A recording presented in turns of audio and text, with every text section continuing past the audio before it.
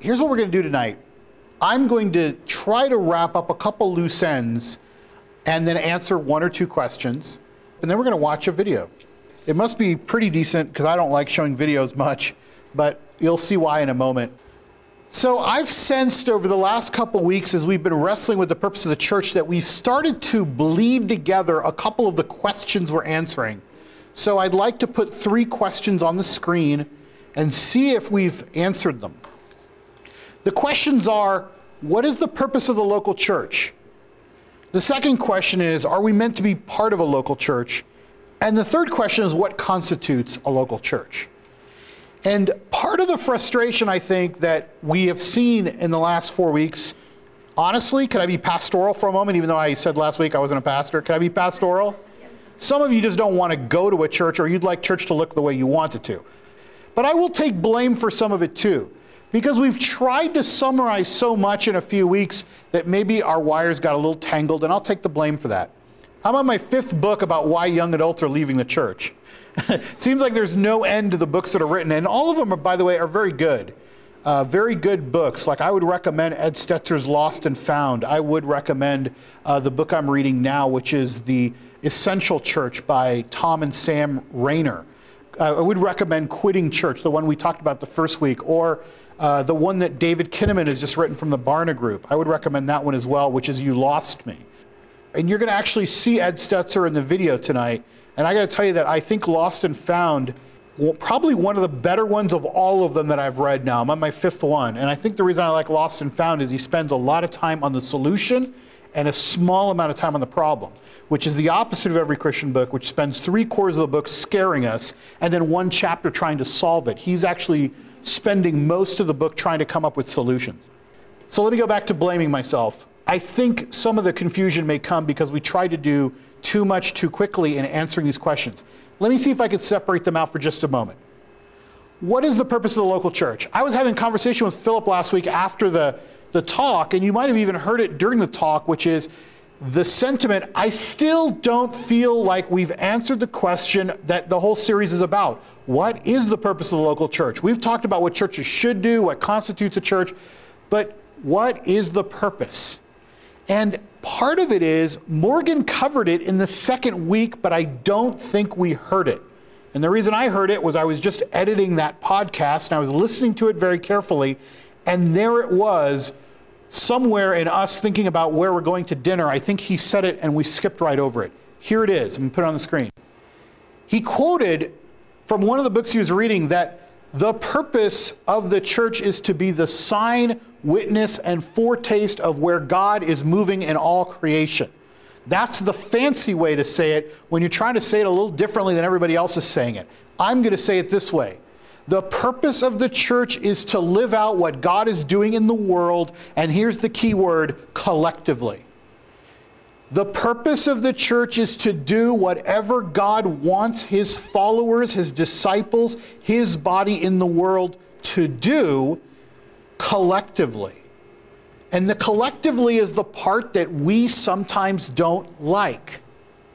Morgan was teaching on Wednesday night when we were doing a little bit more in depth on the purpose of the church, and he was reading from Acts 2, talking about how they shared everything together, they did everything together,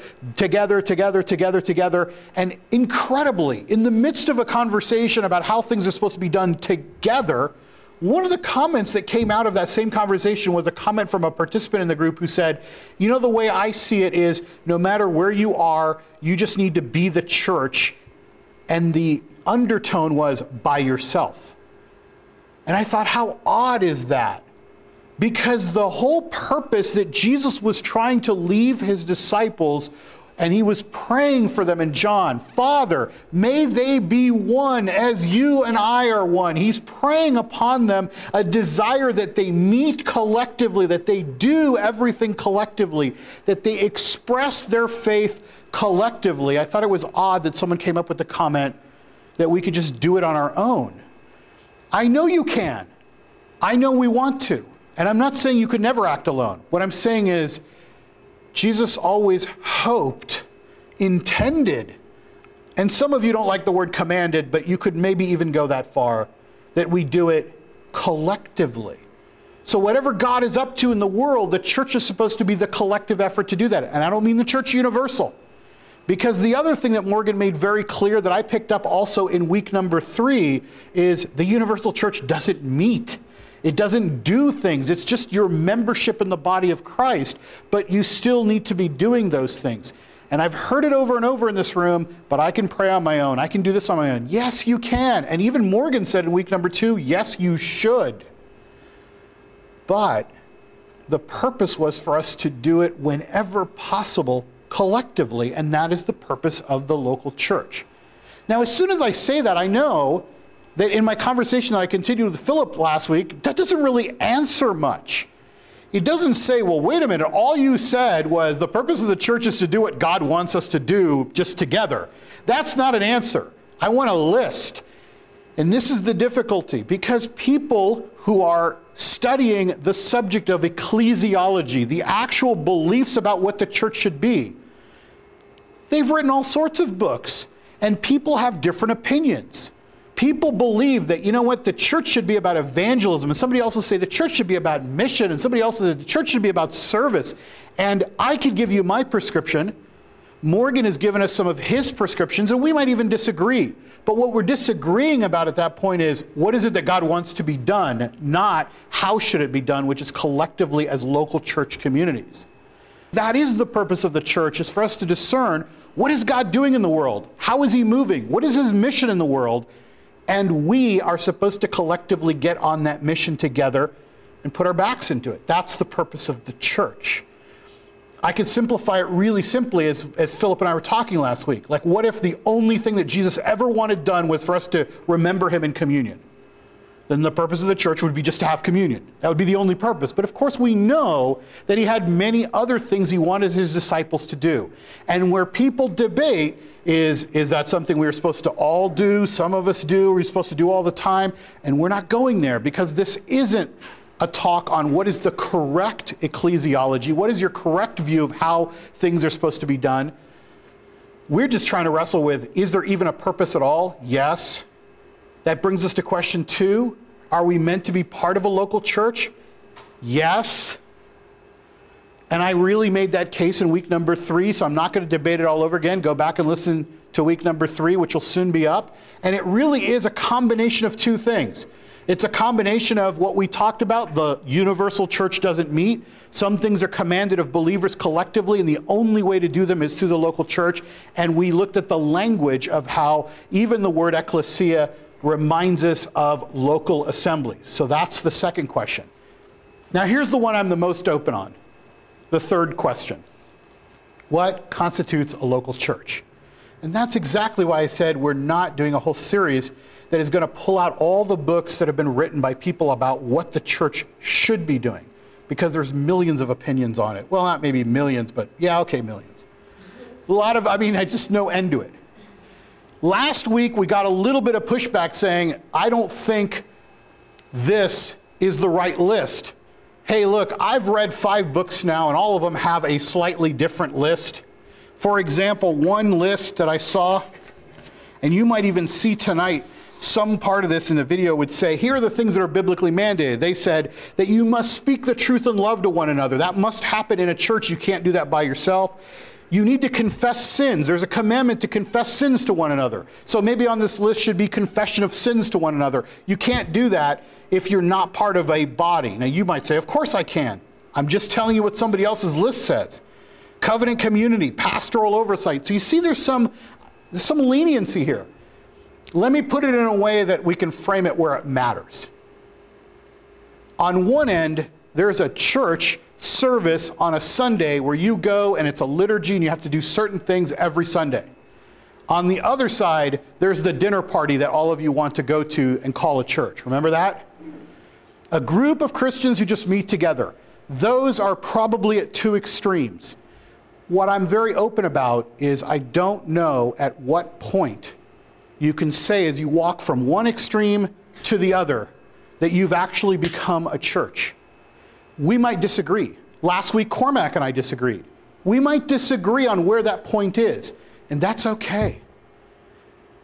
Because again, what we're debating at that point is not should you belong to a church, Is there a purpose to the church? What we're debating is, at what point have you become a church? I would say that a group of Christians just meeting together for dinner is not a church. You have not met the biblical mandate of joining a church. But you might think it is a church. And I'm not going to arm wrestle you over it. I'm just going to say, think clearly, there are some things missing in my mind. Now, we put up some of these things that were biblically commanded for believers to do together as examples of what I think, and Morgan actually is the one that did this work, so I support his work in this because I've seen it supported by other authors, that that's probably some things that would indicate that you're a church. I also said last week that I don't think Exodus is a church for some of these reasons. I said, we're not pastorally led. We don't have an engagement of discipline and authority. I don't think that we're really strong in exhortation. I don't think that we have this focus on evangelism and lost people, and especially not on multiplying disciples. But it's okay if we disagree. You might say, you know what? I'm sorry, Exodus is a church. And we might even have two people here, right? From two different seminaries even, who might say, no, Exodus is exactly the model of what a church should be. And somebody else like, that is nowhere near a church. That's okay. Because I feel like we've still answered the first two questions. We know the church has a purpose. We know we're supposed to be a part of it. And now we're just quibbling about the details. About, is this a church? Is this enough of a church? Is it not? And I know, as I read these books about where young adults are, of course we want a looser version of a church. We want a less institutional version of the church because of our skepticisms, because we despise authority in some ways. We want everything to be egalitarian. I just want you to be in a place where you can understand to ask the question. Because I can see that dinner group slowly becoming a church. And I could see somebody making an argument that says, it is a church, and here's why. And I might say, wow, okay, you've convinced me that it still meets the very same purposes in the end. Philip.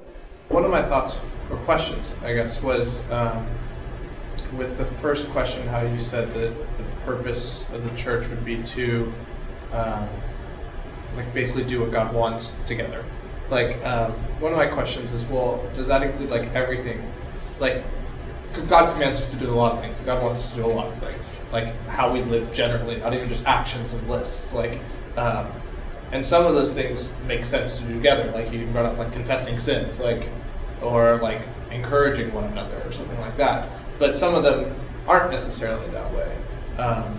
I don't disagree that that's what a church should be doing, is doing God's work together, and even that we should be doing that, but what that is or what that actually looks like, I have a problem with, just through my experience, because through my limited experiences, the churches I've been to don't feel like they're doing those things. And I know that's taking it from an abstract to a specific, and it is just my experiences, but then I struggle, what is that really what the purpose of the church should be doing, is doing these specific things? Does that make sense? It does. It's a very good question, because really what you're wrestling with is, okay, I hear what you're saying and I hear what you're describing, but when I look, I don't see that, right? And that is actually where people begin to critique what is happening in many, many churches.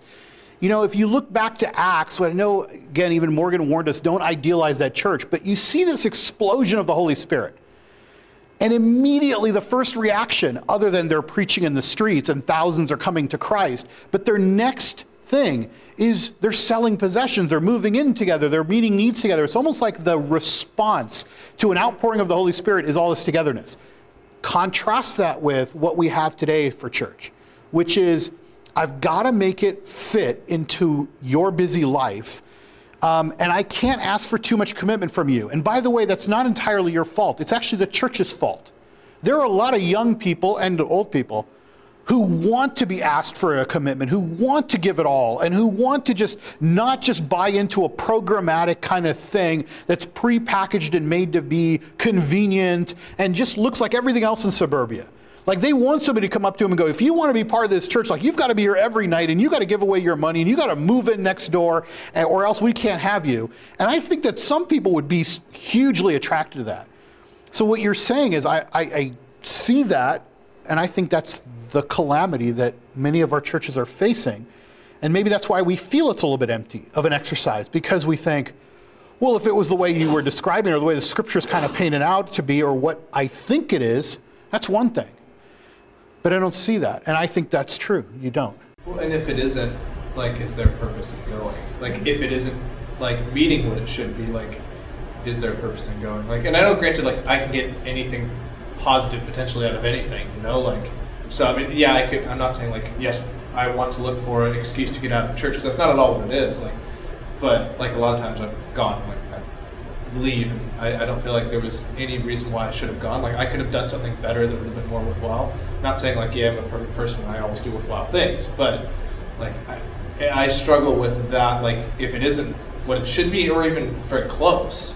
I know nothing's going to be ideal. I'm saying, like, if it's really not even doing any of those important things. Then I would say, one, the worst answer I could give you, but probably the closest one to what I believe Jesus commands, is out of obedience you should. A better answer, probably what you're looking for, one that maybe might be closer to convincing.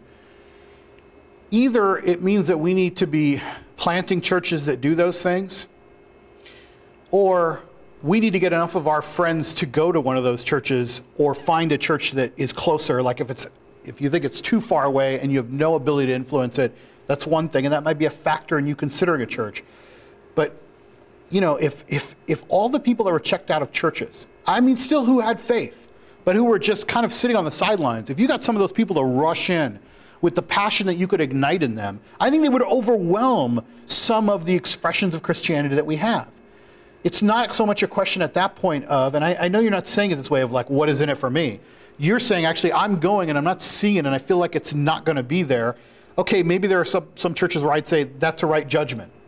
But maybe you need to find a place where you and enough of the people like you can go in and say, we want this thing to be real, and it's not. You're going to find one of two things. It will either become that way, or you will find out in humility some of the reasons why they couldn't make it that way. There are some limitations to us, right? And I find that, especially among young adults, we have ideals sometimes that when we put them into practice, we find out that we really don't have as much energy to see them through to fruition as we think.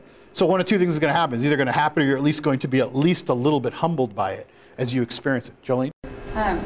I feel like sometimes I've gone to churches and been like, well, it didn't have this, it didn't have that, and it didn't have that. And I'm being too quick to judge when, you know, first of all, it was one visit. Maybe I didn't, you know, seek the people that actually are doing the change there, because it was one visit. And also, what can I bring to the table? A lot of times, I feel like oftentimes we, you know, we go to church and we're constantly asking, what's in it for me? What can I get out of this? How can I be fed? How can I be uplifted? When I feel like, you know, we were put on this earth to glorify God and, like, you know, worship Him, and I feel like, why are we not going to church with the thought in our minds, how can I worship God today? How can I give back to God today? What kind of, you know, how can I glorify Him today? You know, but instead we're too busy, you know, critiquing, you know, the worship. And I'm guilty of this, you know, critiquing the worship, critiquing the message, critiquing the fact that someone sitting next to me didn't say hi, or, you know, we're just too invested in what we need at that moment. And I feel like they're gonna fall short. They're human, you know. AJ? A couple things. Like, one thing that Jordan brought up is also that critique in those, like, we have these expectations of what a church should look like, and what, you know, well, it didn't have this or that, and it didn't feed me here, or it didn't do this. And I guess it's more of a question I'm posing to everybody and to yourself as well, as you see that maybe more Christians now will be becoming involved in more than one church. And like, for example, I consider Exodus a church. I consider it a function of the church. As you mentioned so eloquently before about how churches have different functions. The Mass is not just the one function of the church, there's other outlets to it. You get involved in those, and that's how you start to plant that seed in that foundation. And I feel from my experience now is I'm involved in more than one church, and I feel that I get different things, and I encounter different people and notice different things. Some things I like more than others, but I'm learning and I'm growing, and I'm trying to answer that question, or ask that question of myself, am I glorifying God? So my question is to you and everybody, if they have an answer, is do you see that becoming more of a trend or a pattern of Christian life or a Christian living? Well, it would be definitely interesting, because there's a trend for people to check out of church entirely. You know, either a large majority of them maintain their faith but check out of church. A substantial minority of them check out of church and their faith, okay? It would be strange to also have at the same time a separate group of people who are like at a buffet table sampling churches, They kind of have the opposite issue, which is they like church, but they're looking for different things from it. If I were to pick between those two, I'd say the one of at least being engaged in multiple churches is better than none. However, at some point, you are starting to drift from one of the purposes of the church is that collective nature would hopefully be a place where you can find real covenant community, where somebody could hold you accountable. Like, not to speak about you, but if you went to 4 places, which would be the place where somebody could come to you and say, AJ, you're currently in a state of sin that I can't really allow you to continue down this path without me at least speaking into your life. If you had one of those places, or maybe all of them, then I'd say, wow, you're very blessed, you might be able to do it. But I would start to doubt at some point the efficacy of being able to be part of all these different places and still have a place where you are really growing as a disciple, being led in a way where there's authority and discipline and structure, where you're really in communion, where you're known, where you know others, where you can speak into the lives of others, people can speak into you. But I think it's possible. I'm not saying it's not possible. I'm just saying you have to ask that question. There's a line where you say, am I doing this so I could just sample and never really commit? Or am I really committed to 2 or 3 different bodies? And if you were, you know, that that isn't beyond my conception that that could happen, right? I don't see that as a trend unless people are sampling. Like, I think that there will be a few people, in other words, there'll be a small number of people who will really be committed to multiple places. The trend actually is that people don't want to be committed really anywhere. So as long as the method of going to different places isn't a way to get out of being rooted and grounded where somebody can actually know you enough to say, hey, how are you doing in this area? Because I noticed this about you. And at some point, you have to be the one asking the question, am I really being obedient? Am I following the intent? Am I really getting the benefit of being part of a local body? That would be the concern, okay? Now, here's a question at the other extreme, kind of the way that AJ was asking one. You asked this, megachurch versus small local church. This is somebody's card. Which is really more effective, and what are the pros and cons of each? This is where I thought I'd bring in some people to talk about this in a video, because I frankly cannot be objective about this subject. It's not going to work. So I'm going to read to you a few statistics. You're an anti-local. I hate the small church. I want every church to be huge. Let me just give you some idea of why this question probably came up on the card and what's going on. Here's a report from the report on fastest growing churches in America, the 100 fastest growing churches in America, by Outreach Magazine. It says a noticeable trend this year is that an overwhelming 75 of the 100 largest churches in the survey are using a multi-site approach to ministry. Of those 75 churches, 19 of them have 2 campuses, while the remaining 56 have 3 or more campuses. 2 of those 56 are doing ministry in more than 10 sites. Among the 100 fastest growing churches, we found that 59 are multi-site and 38 churches on the list have 3 or more sites. It appears that once churches reach a certain level of growth, they are choosing to expand via satellite campuses. The reasons vary. They might be landlocked, they don't want to build larger facilities, or members living far from the main campus. The critique of this has been this growing idea of watching a huge megachurch on a screen at a distant satellite campus is that it's created a whole consumer structure. It's a celebrity-driven culture. I mean, why else would you need to beam the pastor is the critique. And again, this isn't my direct critique, although I agree with this critique. The critique is that if you're really trying to create a celebrity-driven church, that would probably be one of the best explanations for why you couldn't have another pastor start another church, even if you're going to use marketing and branding to use that church name and get it out there to 10 sites or 5 sites or 3 sites. Why is it that everybody wants to see the one pastor on a video screen many miles away creates a celebrity-driven culture? It's really focused on Sunday, very Sunday-centric, ignoring other things in the week.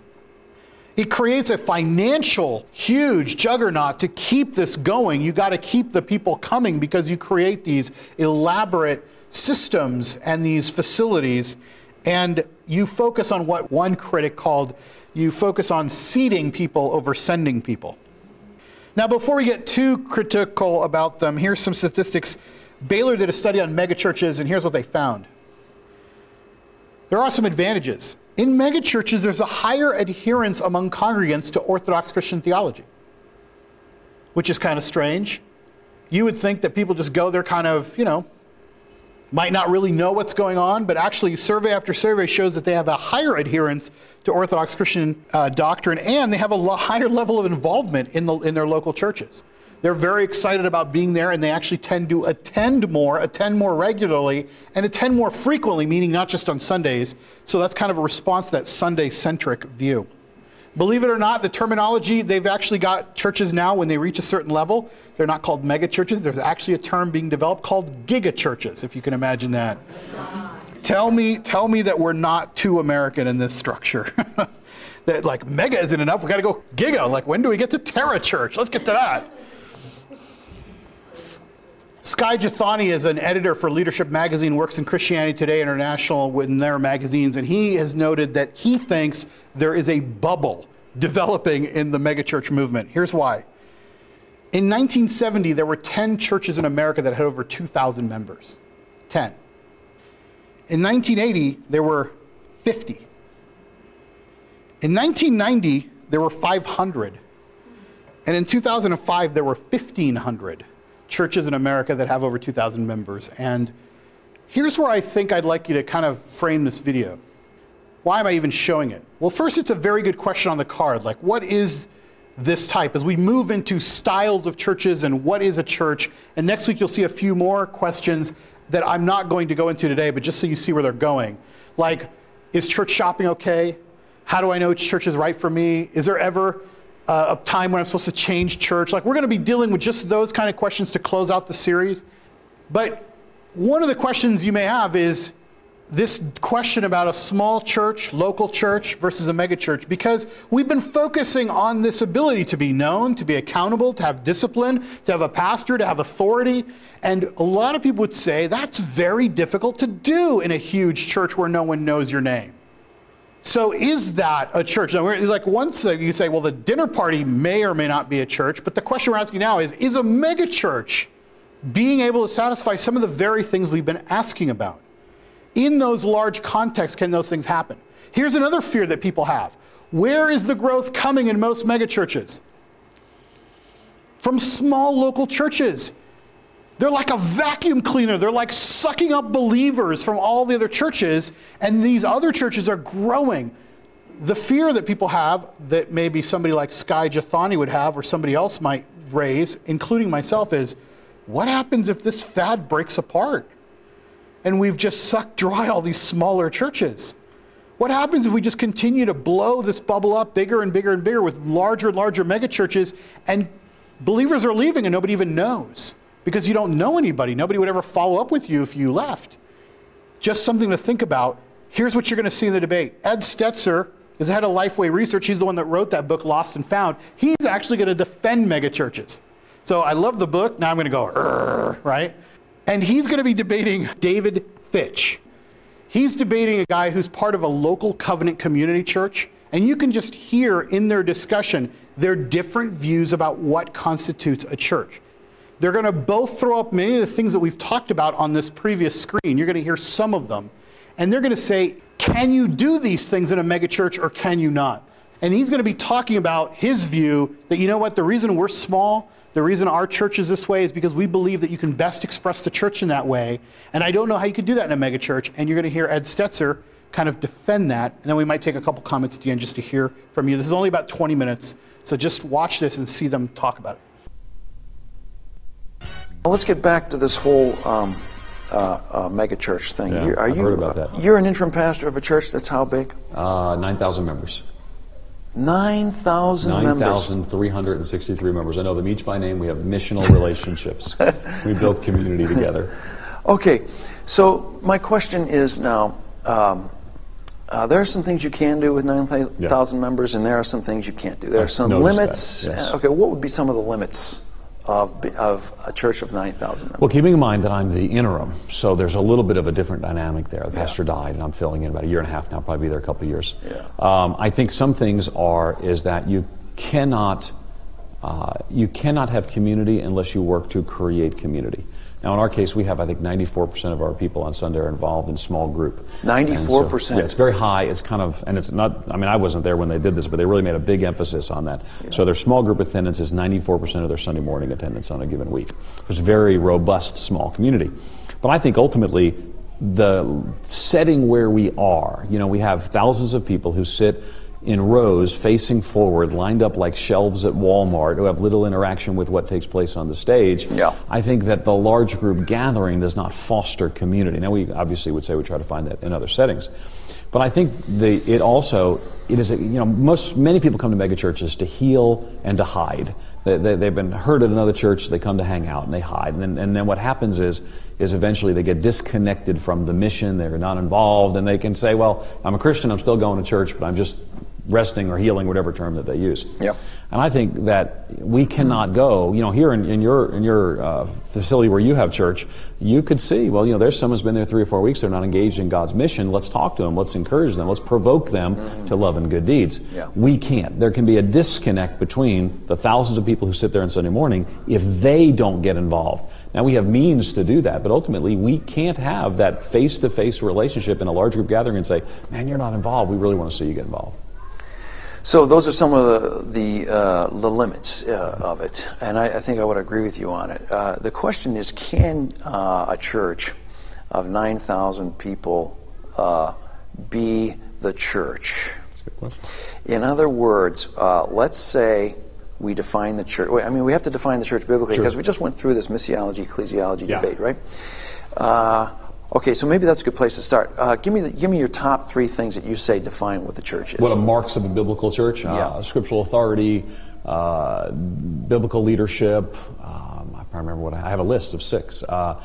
Mission, practicing the ordinances, covenant community, and I'm not remembering them all, which is to my shame, since I just taught this yesterday.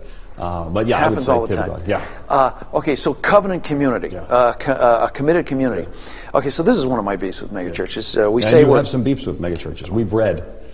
So, because you and I, just full disclosure here, I wrote an article, Can Mega Be Missional, and talked about some ways churches are trying to be missional. Within a few weeks, unrelated, I'm sure, you wrote an article why mega churches can't be missional. So we have some... And I had no idea that was going on. I didn't. It was coincidental or providential from my theological persuasion.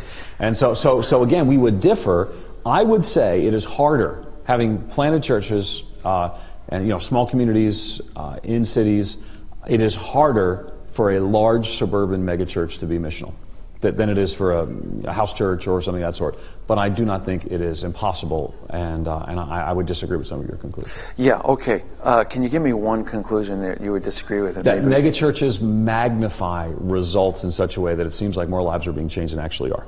You would disagree with me on that? Yeah. You don't agree with me on that? Yeah. I think they magnify results, but I think statistically, remember there's a new study came out of the Baylor folks on kind of religion in America. Statistically, people in megachurches have a higher adherence to Orthodox Christian doctrines and a higher level of involvement in their local church than people in small churches. Okay, but also, because I was just talking to a ministry class yesterday at Fuller, and Todd Hunter was the professor, and he said that the statistics are of megachurches that over 70% of them come from some high church background where they already had foundation. Oh, some other church background, yeah. Some other foundation. Yeah. So we're not, okay, so let's just... I'm agreeing that we're not, I mean, there was a USA Today story just recently that I was quoted in saying there's not about megachurches saying you can make something big and if there's no transformation the Christian message is not advanced. I got a lot of complaint emails about that. I think a lot of megachurches are simply shuffling sheep around, but I think the question you have to ask is not are they bad or are they good? Are there good ones and are there bad ones? And I would say the answer is there are ones who are seeking to be missional, engaged in God's global mission, God's local mission, and I would say that they're there. And I think that some of them are engaged at a very high level. Yeah, but would you agree that a megachurch has the ability, because just look at the nature of it. It's hard to walk in. You've already said that you're able to hide there, you're able to be anonymous, you're able to heal there. I don't really know what that means in terms of heal. In other words, you're able to wait out some time and maybe people not get hurt from the church, they end up at a megachurch. Very common. Yeah. I got a church split at so-and-so, so I come to the megachurch. Because they can kind of go to church without being involved in that. Yeah, sure, they heal. That keeps them, exactly. That's kind of a different different kind of healing than confess your sins one to another and you shall be healed, no, right? it's their perspective. From their perspective, they're coming to heal and to hide. Yeah. So the question is, you come in and you're not able to get to know somebody. Okay, so there's some basic dynamics that if we think this is central to being the church, I don't know if the church can go on here. For instance, you need to know other people. Mm-hmm. If you need to confess your sins one to another or speak truth in love, this is where I think transformation happens. In fact, it's right there in Ephesians chapter 4. We speak truth to one another, the gifts take place, and we grow. Mm-hmm. We're not tossed to and fro any longer. We grow into the stature of Christ, right? Agreed. If we can. All of those things I think are biblically mandated and must take place in a church for it to be biblical.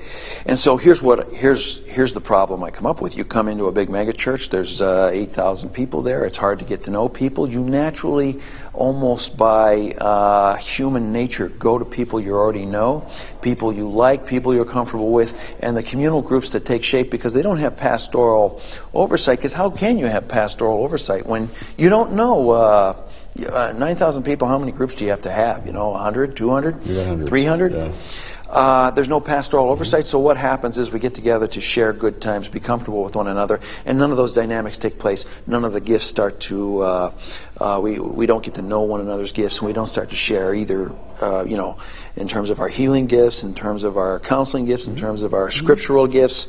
And so what it breaks down to is these little enclaves of getting together to have a good time. I would say that you certainly have described bad megachurches.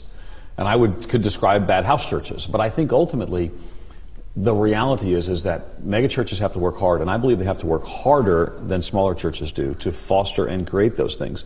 But they would say they do, and they would list reasons, and there's some statistics that would say that they would, but they would list reasons and say, here's how we do these things. And also I would say, I think that argument, the anti-megachurch thing comes in cycles. Yeah. The megachurch movement's going to die. I heard it 20 years ago. Actually, there are more megachurches today, and it's accelerating every year. Now the largest, and there are less small churches. There are less small churches. And so the challenge is, and that doesn't necessarily make it good. That doesn't necessarily make it right. But I think the megachurch movement's not going away. For me, my desire is how can we help to get those churches on mission? And I think they can get on mission.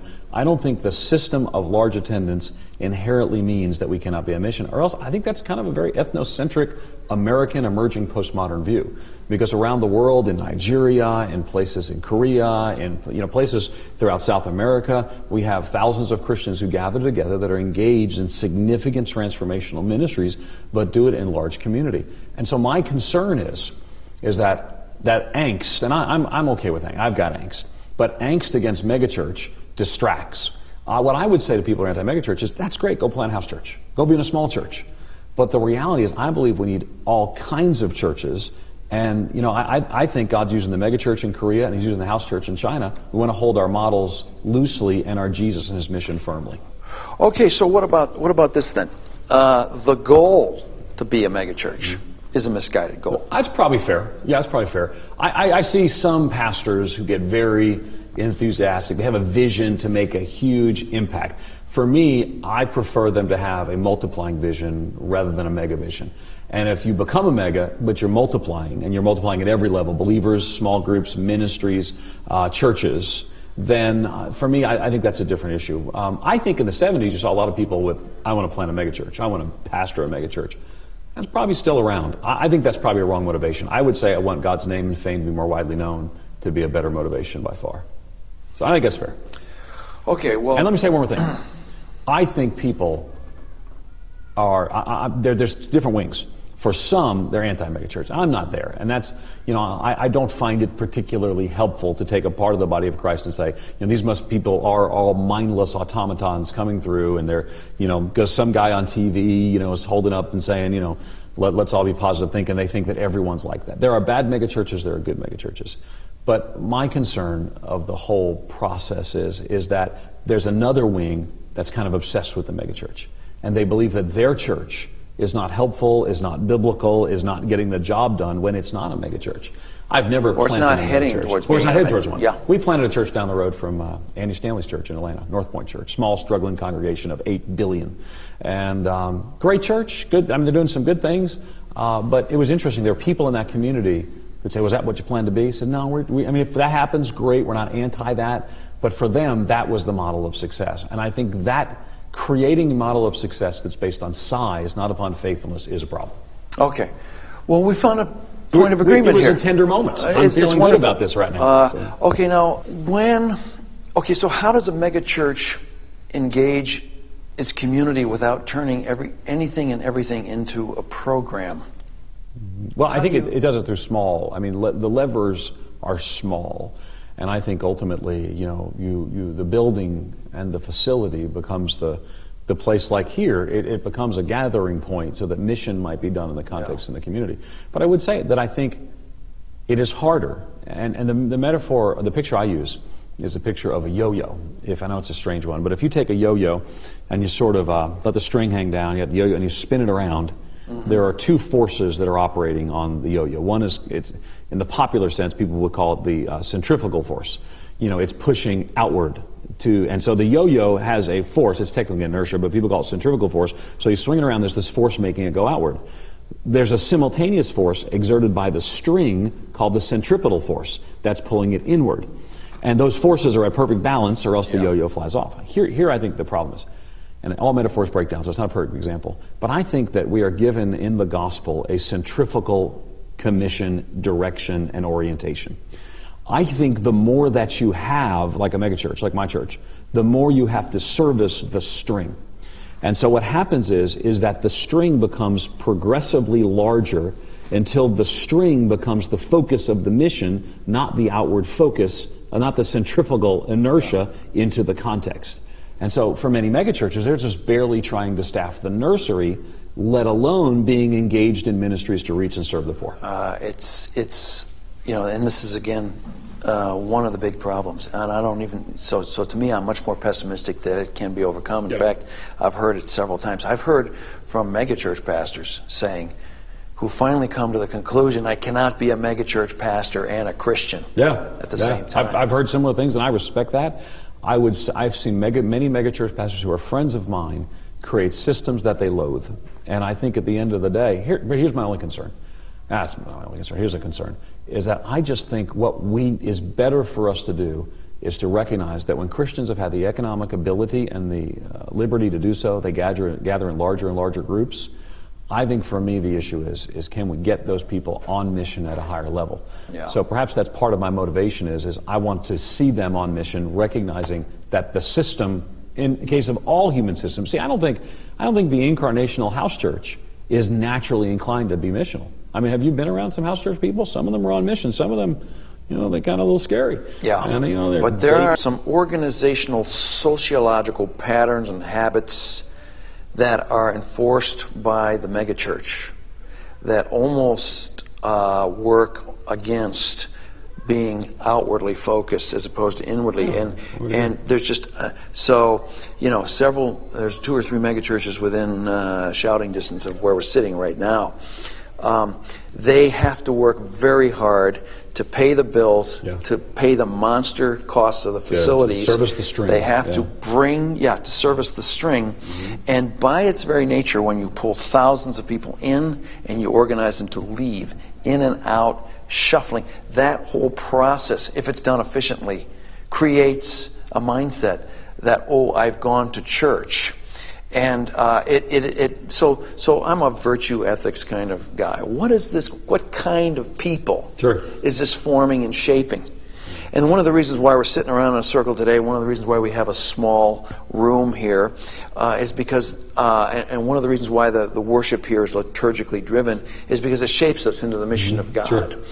You can't come here and be anonymous. It's pretty hard in the circle we're in. Laid out, Yeah, the altar is in the middle, although, we're sitting here now, but the altar is in the middle. I kind of feel bad that we're in the spot I kind of of feel weird myself about this. The cross is usually right here, Wow. So it's all about us now. It wasn't earlier. Luckily, there's no one else sitting around here except the cameras. Okay, good. But that shaped you into a missional mindset, as opposed to coming into a large auditorium, getting something, and leaving. How do you combat that? How do you even deal with that shaping and formation? Because I think you've left out a part that every good megachurch would have, and that's small community. Is that you've pointed out the dangers and the foibles of the large group gathering. And I don't think, I'm reviewing mentally what you just said, I don't think there's much I would disagree with you there. I think the question you have to ask is twofold. Number one, can Christians who love the Lord attend churches like that, and they do by the millions? Yeah. And secondarily, is there a means that can provide that which you listed? And I think the answer is small community, small group community. Is it perfect? No. But what I would say is that I think it comes back to maybe part of our earlier conversation is that for many people, it's that kind of large group setting that they're going to get lost in. But at the same time, if a church has a strategy to bring them into community, that is where they can be found and converts can be made there. Yeah.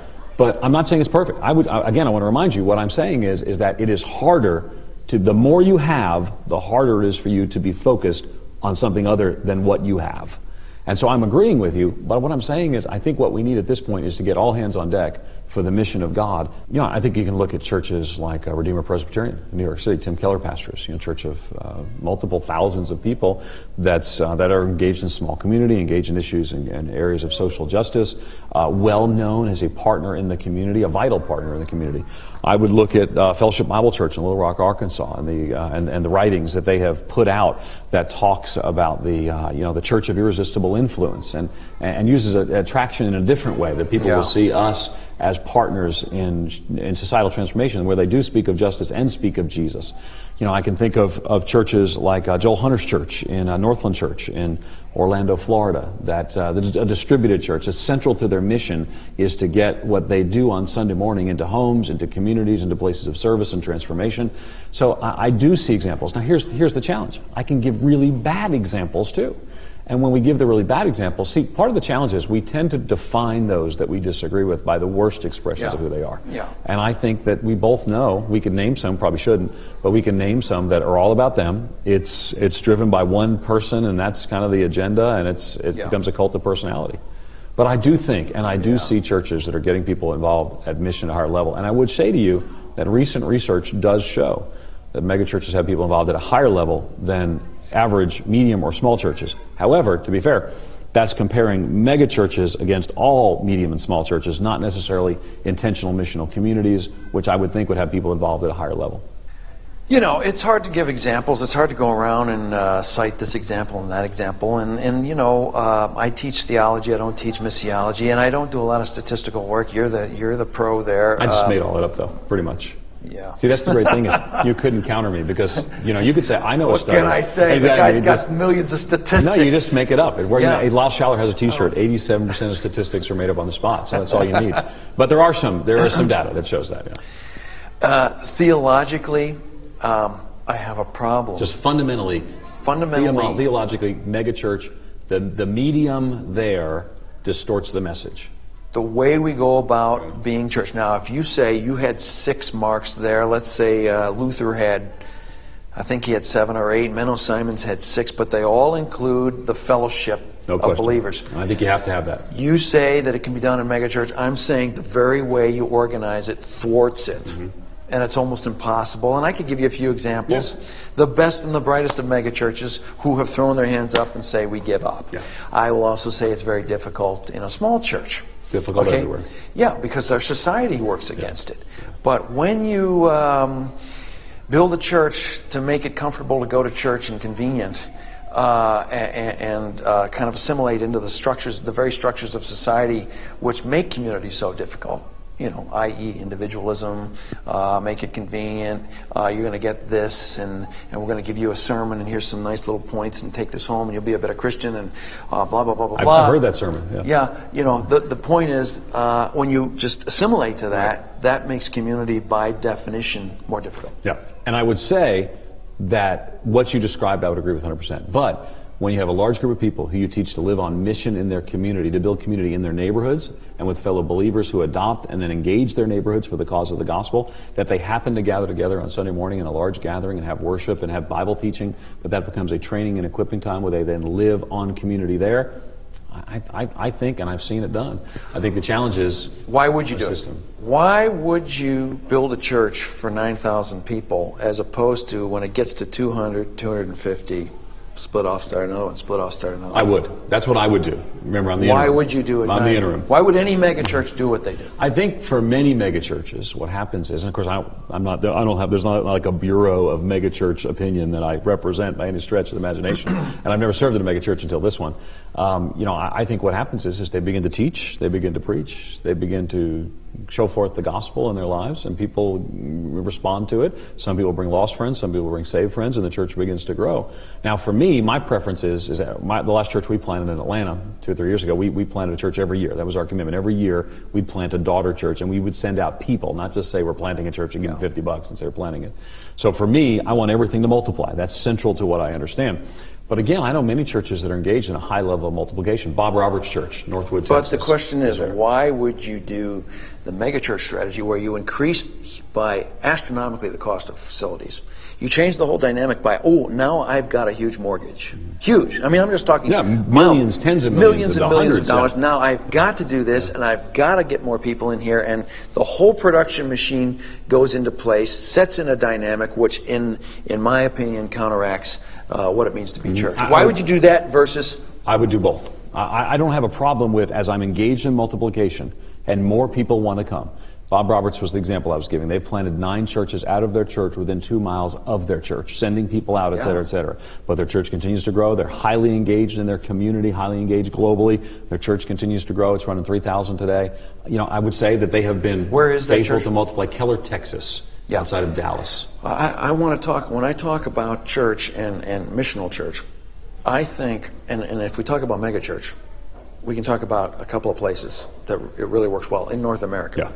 Texas, California, Florida, Georgia are kind of the states. The Christian parts of the really Christianized. We would not call them the Christian parts. We would still think there are a few lost people. Christianized. Yes, more Christian than where you and I are from. There's a lot of Christians to be warehoused. Yes. In Texas. Yeah. Lots or of them. Florida. Yeah. Or Georgia. And they need to be brought on mission. You're right. Yeah. I would say when a warehouse. One of the ways to bring them on mission, you feel, is the megachurch. No, I say that's one of the ways that they have chosen to be a part of, and now that they have, we need to get them on mission there. Okay. So, well, I think our disagreements are pretty obvious at this point. You want to go arm wrestle in the back room? I think you could take me. I'm not so sure that. All right, that's enough of that. Once we started talking about arm wrestling, right? Anybody want to throw in a comment? Something that struck you, Stephanie? I don't remember the exact terminology that he used, but the gentleman who is, I guess, defending the position of the megachurch. So again, I don't remember his exact terminology, but he was talking about how the model should be less significant and Jesus should be what we're really focused on. It was so poignant to me, and I thought, wow, that's it right there. Yeah, his terminology that he makes, he's used that in articles before, is we should hold our models loosely and Jesus firmly, right? That's kind of the terminology he uses. By the way, that's Ed Stetzer. He's probably one of the better known sociologists in the church. He and George Barna are probably most out there. He's got 2 PhDs, 2 master's degrees, very smart guy, but you can tell he's gracious and open, and he's on all sides of issues. In this case, he's probably been asked to specifically state these. By the way, I think that modeled like a good way of discussing things in the church. Would that more people would be as gracious with one another as that, yeah.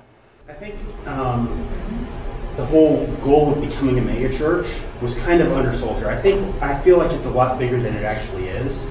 And I feel like even a lot of pastors, there's literature out there I've read, the plan of growing bigger. And when you're at 250 people, you need to be staffing and doing things as though you have 500. And when you have 500, you need to be doing things as though you have 1,000. And I feel like that's out there and is really prominent in some circles. There is actually a whole area of the church that's called the church growth, model that has been very popular for a long time, where it really is about if you're not growing, you're not really serving the Lord. And there's so much literature that sounds like you're in a business. It sounds like marketing. And some people are starting to push back on that. I think not enough people. That would be my thing. Andrew? Their agreements and their disagreements were obvious and where their stance was. But something the megachurch proponent said over and over and over again was, you have to assume that they're going to be involved. Talking about his people, that you have to assume that at some point they're going to make a step toward directional, missional direction, where the smaller church guy was saying, that's our job. We have to push them there. We have to get them to move there, which makes, and to me it makes more sense to have someone come up beside you and say, hey, we got this opportunity, you want to go, let's do this. And we'll come alongside you and walk and grow you. Where in the mega church, it's the flock that's saying, well, I'm not doing anything, I've got to go do something now, which is chaos to order that doesn't make any sense. And it's not just, though, who has to direct you. One of the examples I think would be easier to understand is think of a mold for cookies. Your cookie's going to be shaped the way your mold is. What David Fitch was trying to argue is the way we do ministry will shape you. It will mold you a certain way. So if you go to a large production, a large attendance, large hall, you're going to be that kind of Christian because your formation is impacted by the way that ministry is done and the way the church is there. If you're in a small, local, accountable setting, you will be shaped that way as well, because he's saying that it's not just pastoral oversight, which is important, but it's even the environment helps to inform how you're being shaped as a Christian. That's his argument, at least. And I think there's something to that. Comments over here? I was just kind of agreeing with Andrew. It seemed more the dude that looked like Michael Keaton was talking about about the options. Whether in the smaller church you're saying, "Hey, we have these for you," as in the mega church you're saying, "All right, hide and heal for as long as you want, but if you're done, we have these opportunities." But to have 300 or so smaller communities within that larger community, it seems almost like just ants on a anthill to me at some point. By the way, one of the challenges of 300 small group communities is who's teaching them. At some of the mega churches I know, what ends up happening is the pastor goes into a video booth, literally, and records a message and then gives out small group questions. So they're watching the pastor on Sunday, then they're meeting together as a smaller group and watching a video and doing questions, which is better than probably just getting together and having chips and dip, right? But there's still that issue, and they both acknowledged it. It's still some issue with pastoral oversight and the teaching that's going on. Jill and then Monique. This may be kind of obvious, but what do they mean by missional? Like missional this, missional that? They're throwing it around a lot, and I don't really... Yeah, it's a buzzword among a lot of church, trying to understand how church is to be done. Everybody agrees that church should be missional, being on mission, but nobody agrees on what the word missional means. So there's lots of books, including one of the books called Missional Church, among all those other churches' books. So basically, it's a church that's focused not on like mission trips, but being on God's mission and being outwardly focused in the mission that God is doing, as opposed to being inwardly focused, right? It's just a country club church. So it's meant to kind of contrast that. But frankly, there are so many people that use that word, it's become a word that has of dubious use. Because it's hard to pin down what is a missional church. You get 5 church experts and they would all disagree in diagnosing whether a church was missional or not. Monique? I think I agree more with the model, like a smaller church, but where I kind of get a little bit more loose with it is that if a mega church is feeding someone or someone needs that, at least it is reaching someone and it's there. And they can do more in terms of like maybe impact higher with money, or they have more resources to put together like bigger type programs, impact community that way. And so in that, I like what Stephanie said, how he said, focus on Jesus, keep that firm, and sort of keep everything else loose. Like, let's not argue about it. But there's really something to be said for the point he made, which made church kind of like a corporation, where he said, you're binding your hands to the point where your focus has to be numbers, because your church will shut down if you can't pay bills. And they are binding themselves in a situation where the focus can more easily be taken off of Christ because you want to keep it going, whether it's like conscious or subconscious. And I think that's really interesting. What's the example that just happened of that kind of megachurch falling apart because of the cost? Crystal Cathedral. Crystal Cathedral just went through that. It's a famous failure. Okay, Andrew, last comment. Go ahead. Oh, and then Daniel, and we're done. I just really liked his analogy of the yo-yo and the centrifugal and all that wonderful forces, but how his string starts to grow, and he completely forgets to mention that the yo-yo has not changed size. And so you have this massive string spinning a yo-yo that's you're now flailing ropes around, because that yo-yo's the mission. That's it. I mean, it's finite. It's very limited. Okay, Daniel? There are so many more Christians in the world today than there were in the New Testament. Like some people think, okay, you need to know everyone in your church, or most people in your church, and I think that's not it's in your community, whether that community is, a self-contained church or it's a community within a big city that is the mega church. Yeah, I would say that that's not right. I would say, though, that you do need to be known, right? So you don't need to know everybody, but you do need to be in a place where you are known and you know others, right? And I don't think you have to know everybody, because I go to a church of 300 and I don't know everybody, right? Yeah, and so, I mean, and that might be wrong. I might think, shoot, I knew everybody in my junior high. Why couldn't I know everybody in my church? But you notice over and over, he kept saying that one of the biblical mandates, remember he referenced at one point there's a list of 6, 7, they're referencing the same thing we've been talking about. Most people agree there's a list of what churches should do, and one of them is to be in community with one another, and they both agreed. So even megachurch pastors will say that while we're big enough to form a city, we shouldn't.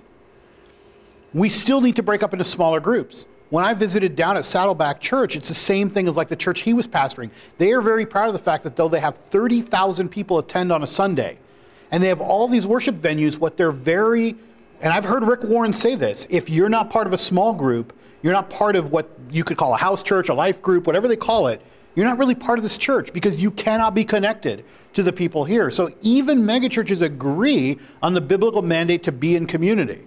It's just that it might be harder. Philip? One question I had, which might be something like that you could answer, because they both agreed, like, yeah, community is important and being in the small groups is important. Like, I struggle with the person like, well, then what is the benefit of having them all meet together? Like, of having all these small groups all meet together. Like, why don't they just do all those functions and all meet together separately? Like, I'm not saying I'm totally against megachurches. It's confusing to me. Like, why is that? To put myself in the place of the mega church, and I think there is actually good reason for this.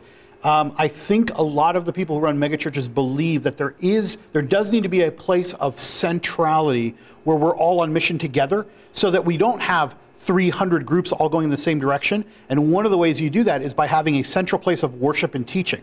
Remember, the teaching is very important too. Many of these mega churches are focused on the teaching of an individual. Right? And that is important because they probably do have some sort of special gift of teaching that is teaching the body and helping them to mature. If, as Ed says, they're doing it right. If they're a good megachurch, then the purpose of teaching, proclamation, preaching that we said was to mature the body. Remember that thing that we looked at right here is there's a reason, so that the whole body may attain full maturity. So if you're doing that, you can't do that in the small groups. And you can't set a vision and a mission for the whole church in the small groups. A lot of the other things, I totally agree, you could do in the small groups and you wouldn't need to go. But there is a sense of celebration and coming together as a whole because we belong to it.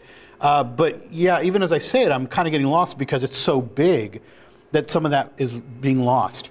I think there is something to be said about the way that churches are commanded to be in Scripture that we should at least try to adhere to. So the question about megachurches is, can they adhere to it? That's actually the question, and it's an open question. I think the two biggest things that I would notice if I were putting this guy on trial like Ed Setzer, and I like Ed, I really do. You notice that he kept saying that there shouldn't be a cult of personality, but every time he referred to a church, he referred it by the person's name. It's Andy Stanley's church, it's Joel Hunter's church, it's Bob Roberts' church. That right there, if I were to convict megachurches, would be the problem.